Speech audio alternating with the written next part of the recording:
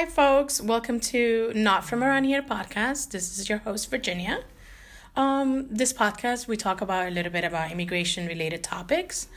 Today, we are going to be talking about Daca.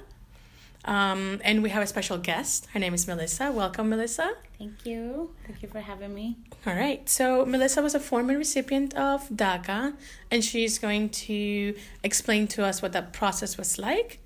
And so Melissa, tell us a little bit about Daca and what was your experience with it? Yeah. So thank you so much, Virginia, for having me here. Welcome. I was a former recipient of Daca. I recently was able to get my green card.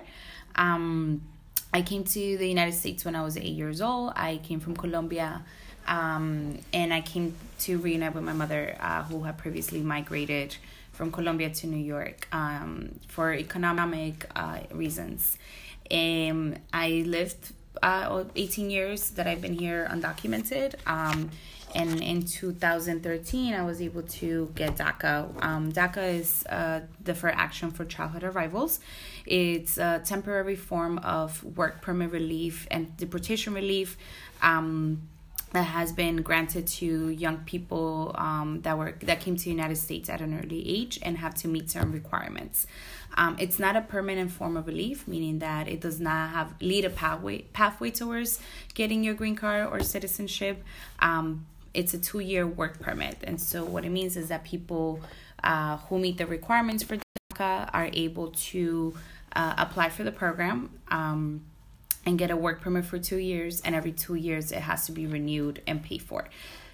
It is not currently open for new applications due to the lawsuits and what's going on currently with the government and the Supreme Court case. However, people who did apply for it before can continue to renew it until there's a decision of how it's going to move forward. And we'll talk a little bit about the future of DACA in a little bit.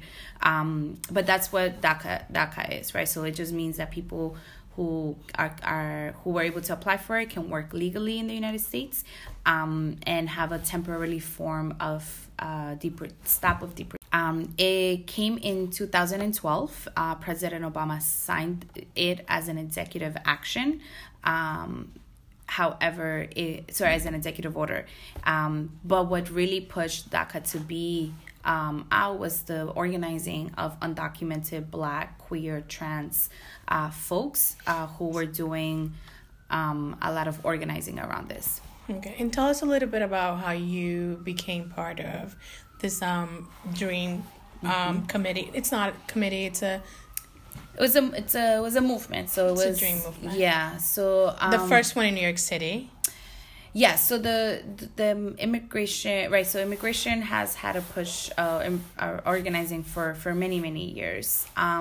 But what was different about specifically with undocumented youth organizing, right, was that, right, that it was undocumented young people going out into the streets and really, changing the game around immigration, the narrative, right, and also how fearlessly we were doing this. And this movement is led by recipients of DACA themselves, or it's led by undocumented people, right? So the first thing that started it off was the introduction of the DREAM Act.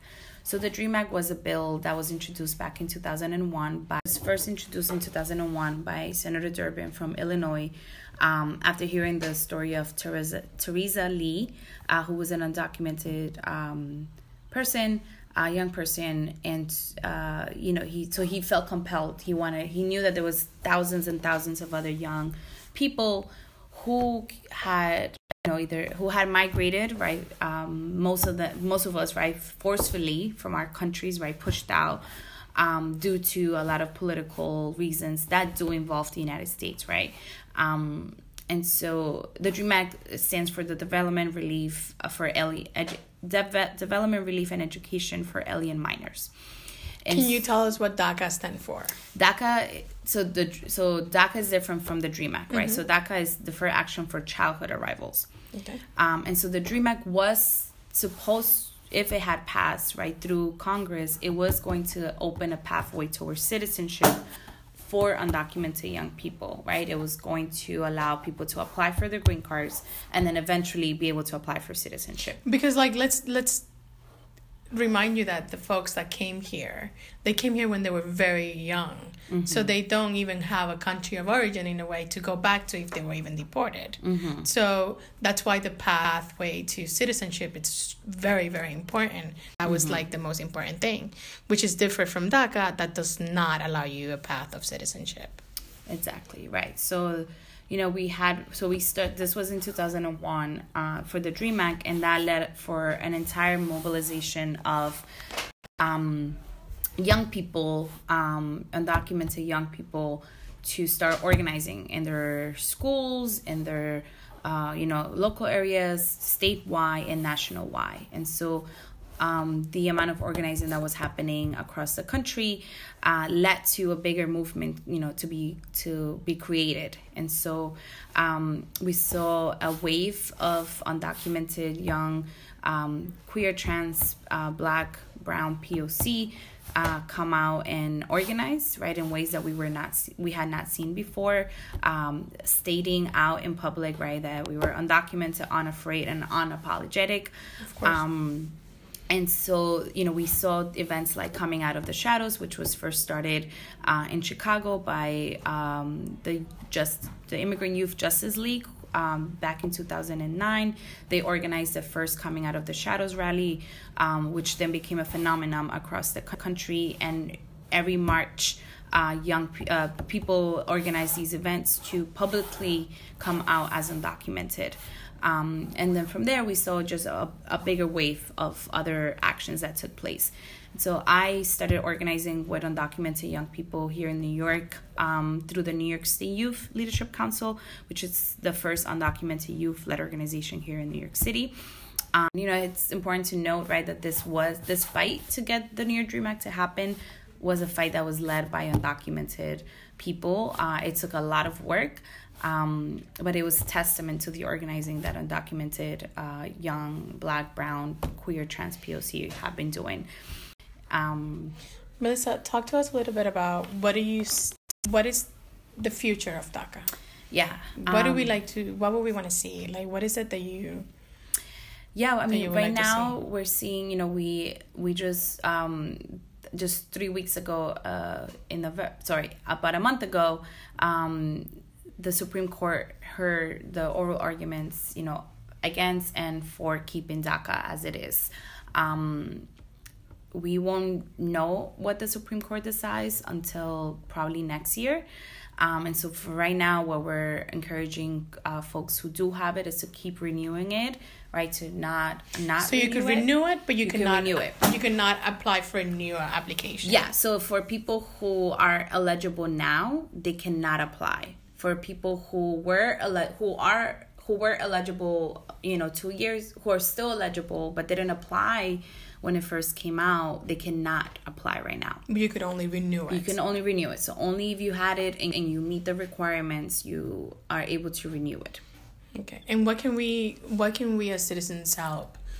I think in with this DACA movement? Yeah. How can we support? So there's different ways to support. I think, one is, the very first thing to think about is the financial burden of paying DACA application, right? And I think that's important to note in the sense of this money that's going into the system, right? Into paying for these fees is to pay the government, right?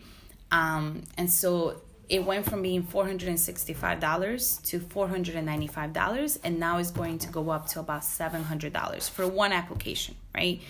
And so in a family that has, let's say, 3 to 5 people who apply for DACA, that's a lot of money, right? There's barely any financial assistance, right? Many organizations are not able to cover these fees. And so I think one of the huge, biggest needs at the moment is to support folks with the application fees. Yeah. So I think if people do have the means to cover half or like a portion of the application fee, or doing some sort of fundraiser is one of the ways that we have seen, like specifically citizens show up. Locally, like people have dinners or brunches, and then they raise money and they're able to donate that to an organization. Allocate that money Exactly, give it to an organization that's supporting people with their applications. And so I think a very tangible action right now is financial support. So it is about DACA. It's about maintaining DACA as a temporary form of relief, but it's also how do we understand and envision a system that is more humane, that is more responsible, and that it's really about changing, right, the fabric of what this country continues to say that it is, but it's really not. And how do we ensure that there's like direct services being provided, but also a change in the ways that immigration and immigrants are viewed in this country. Okay. Well, thank you so much, Melissa, for providing this information today. As you know, we can go on and on to talk about this immigration issues. I mean, it's never ending. But what's more important is that we stayed on the know. We sort of inform ourselves on how can we help others. Mm-hmm. And anyway, thank you. Yeah, thank you guys for listening, and thank you. Bye.